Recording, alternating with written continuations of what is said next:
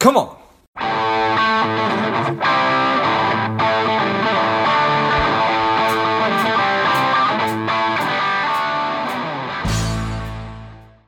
Welcome to Left Play. This is George G, and the time is right. Welcome to today's guest, strong and powerful Abel Pomar. Abel, are you ready to do this? I'm ready, George. All right, let's go. Abel is the president and CEO of Adelphi. They're a credit union for you, your family, your faith, and your future. Abel, excited to have you on. Tell us a little bit about your personal life, some more about your work, and why you do what you do. Well, George, I kind of like to think of myself as an early riser that likes to have activities and time with the Lord early in the day because my brain is wired that way. And I kind of translate that into my work at Adelphi. There, we've kind of have been charging hard at improving ourselves as a financial institution for all of our members who happen to be Christian believers, and providing the best products and services we can in the best possible fashion. Easy and empathetic banking is what we like to call it. But that's really what we're about, is trying to do that well so that we can have some profits from that to pour back into kingdom building activities. So what time are you waking up in the morning, Abel? Oh, easily about 5:30 every morning. Okay. Nice and bright and early. Yes. Appreciate that. You today. Easy and empathetic. I don't know that those are typically terms that I think about when I'm thinking about banking. Tell me a little bit more about that. Yeah, that's been a great road and journey that the Lord's had us on. So we know we have to be competitive, right? A financial institution, whether we're Christian operated, owned, or not, needs to be effective, right? So we have to be good at what we do and provide products and services that folks need. So those are basics, right? But this idea easy, we want to be easier than the typical financial institution to work with, meaning, the process of becoming a member, the process of applying for a loan, the process of opening an account, the process of interacting with us, we've been chipping away at becoming easier every year, making our processes easier to understand, allowing more self-service functions, things like that. And we're never going to stop. I think one of the things that we are focused on is making sure we continue to invest in that easy component. Now, the empathetic side of it is we're believers, right? And as I read through scripture, it's pretty obvious that Christ was empathetic. He always paused and stopped for the one that was off on the side of the road or felt unseen by the rest of the world, and listen to their needs and try to help, and in many cases, perform miracles that others would believe, right? So in our case, I think empathetic, the way we want to see that played out in the workplace is we want to understand the believers that we serve, and we want to be able to help them in their financial journeys as best we can. We can't always say yes to a loan request, for example, but when it is a no right now, how can we provide maybe a path to them getting to a yes when it's appropriate, right, in their situation? So that's what I think we call empathetic. Yeah, that certainly does make sense. Yeah, and I don't know if it's necessarily a middle ground necessarily. It's a different place than simply getting some, very cold denial that if I went online and applied at some big bank that we're all familiar with, and I just got a big no reply, versus taking that more empathetic view and saying, okay, it's not going to happen right now, but here are some additional resources, and here's how to potentially position you for successfully getting a loan in the future. Right. That's our goal, to do better at that, right? We're not perfect yet, but we're working very hard to move in that direction as fast as we can. And I imagine that there's a lot of people who probably fall into that camp of who are aspirational when it comes to money, and maybe they're learning about it and they need a little coaching or some additional resources. Right. I mean, so many of us, life, thank God we have the Lord, but life kind of comes at us pretty hard, right? And many times folks find themselves in situations that they had no control over. And that could be due to illnesses, job loss, whatever the case may be. And I think we have to think through an empathetic lens from a business standpoint, because it isn't just a simple yes/no answer, right? I think there are lives involved.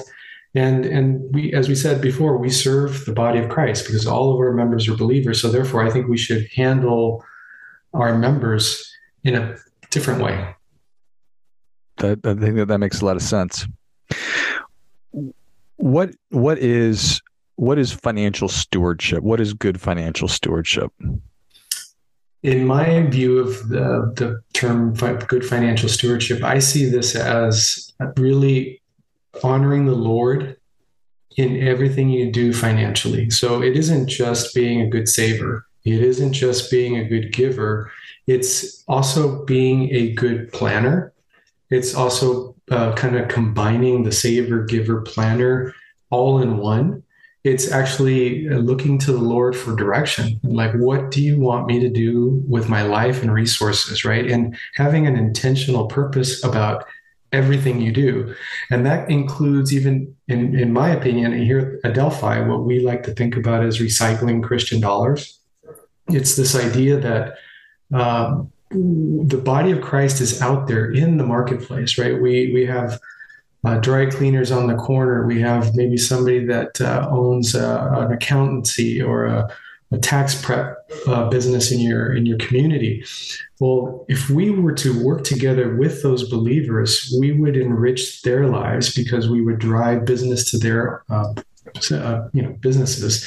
And then from there, if they are being good stewards, they're going to give back to their local church, back into kingdom building activities that would help to at least work against all of the problems that we see that reported on the nightly news every night, right? About what's going on in the world, in our country, and in the local communities that we live, right? And so it's kind of a broader definition in my mind of what real Christian financial stewardship should look like.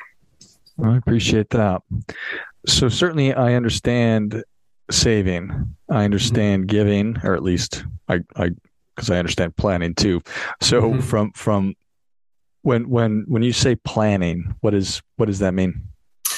Well, that means, I think we know from scripture that life happens, right? And in my opinion, you can plan for the best, and that's wonderful. We should be optimistic because we have hope in Christ. But we also need to know that this is an imperfect, fallen world, and things can happen. So it's things like planning for an emergency fund. It's planning for, what if this scenario doesn't work in the way I hope it ideally works, right? It's that kind of planning as well, planning for worst case scenarios as well.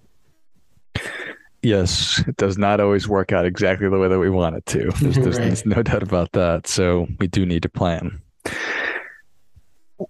It strikes me that what you've just described of this practice of recycling Christian dollars, it has a profound impact. And in a time when I think that we're feeling like a lot of things are out of our control, this is a pretty small thing that we can do that will have a big impact.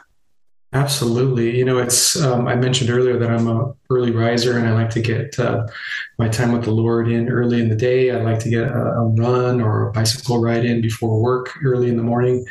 And there's a reason for that. The way I like to look at how to approach the day is, there are many big insurmountable things out there that are probably going to be worked on in this particular day. But if I can do the one thing that I have control over, like, reading some scripture, praying to the Lord, asking him to kind of guide and direct the day for me, spending a little time in physical activity, kind of wake up the mind and kind of re-energize physically, right? I can control those things. And then the day now is in God's hands, right? To use me as he chooses. And it's kind of the same thing with the problems in our community and in this country. We have the ability to choose. It's a great choice. The Lord gave us the choice, right? We can accept Christ or not into our hearts and lives. And that's an ultimate choice. And we have a choice to make with every dollar we spend. I know we can't possibly control every dollar not going to a Christian entity.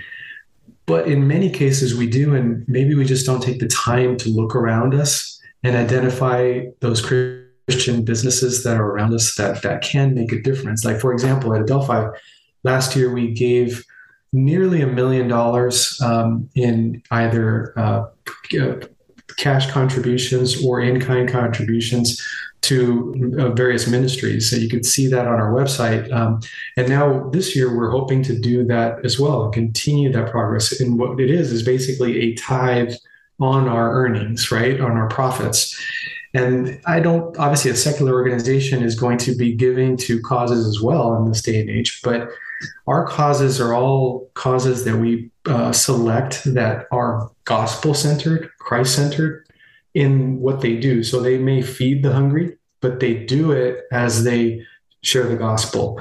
Or they may be building, in the case of a recent partner that we're working with, they may be building wells in other parts of the world for fresh, clean water. But when they do that as they spread the gospel and they plant a church in those villages and communities. So the difference between Adelphi and someone else is everything we give to is Christ-centered, right? And I think that is how we all can grow the kingdom. You can spend $1, swipe our credit or debit card, that interchange income, a little piece of that is going to spreading the gospel somewhere in the world, right? That's powerful. No doubt. Extremely powerful.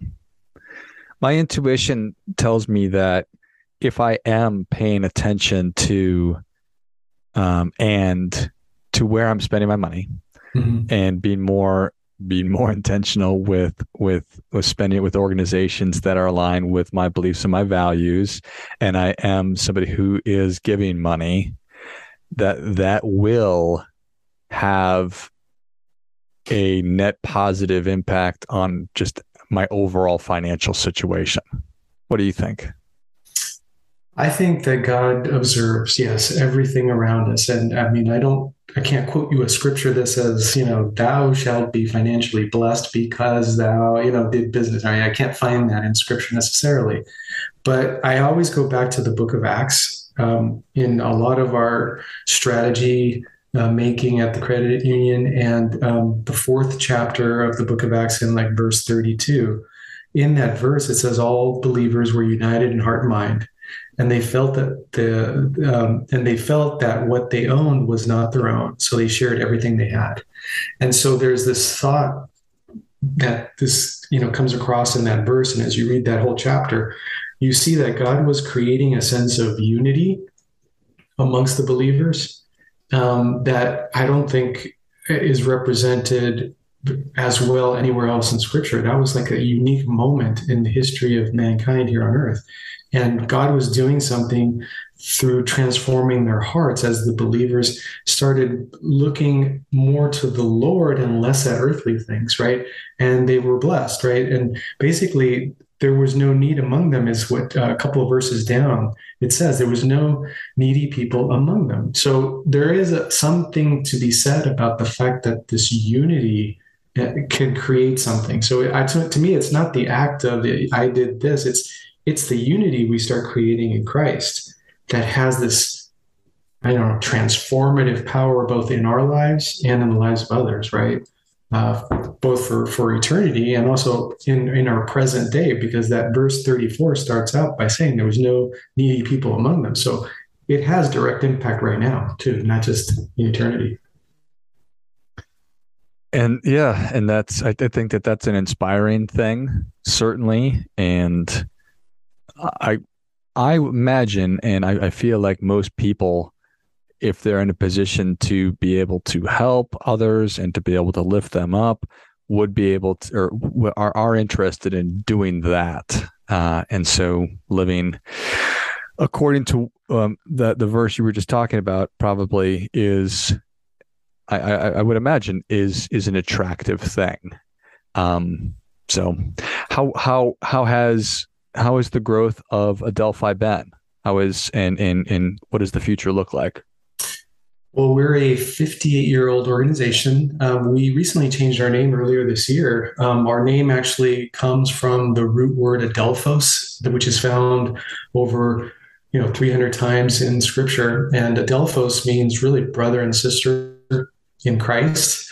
We shortened it to Adel, and then added the FI, really means financial institution, kind of that nod towards financial stewardship, and blended the words to come up with Adelphi, which we're very excited about, because I think that that new name and brand really tells the story of what I just described in the fourth chapter of the book of Acts, which is the body of believers coming together, all for shared stewardship and really for the sake of growing the kingdom. So we're not a young company, but we are a transformed company, right? Because I believe God is always doing a new thing, right? And we've been in this journey of investing in ourselves, as I mentioned earlier, about better processes, better technology, becoming easier to work with, trying to be more empathetic with those that choose to bank with us. And I think it's an exciting time for us. The future, what's happened with us, we've grown about 65% in the last 6 years. Wow. When it comes to membership, those that bank with us.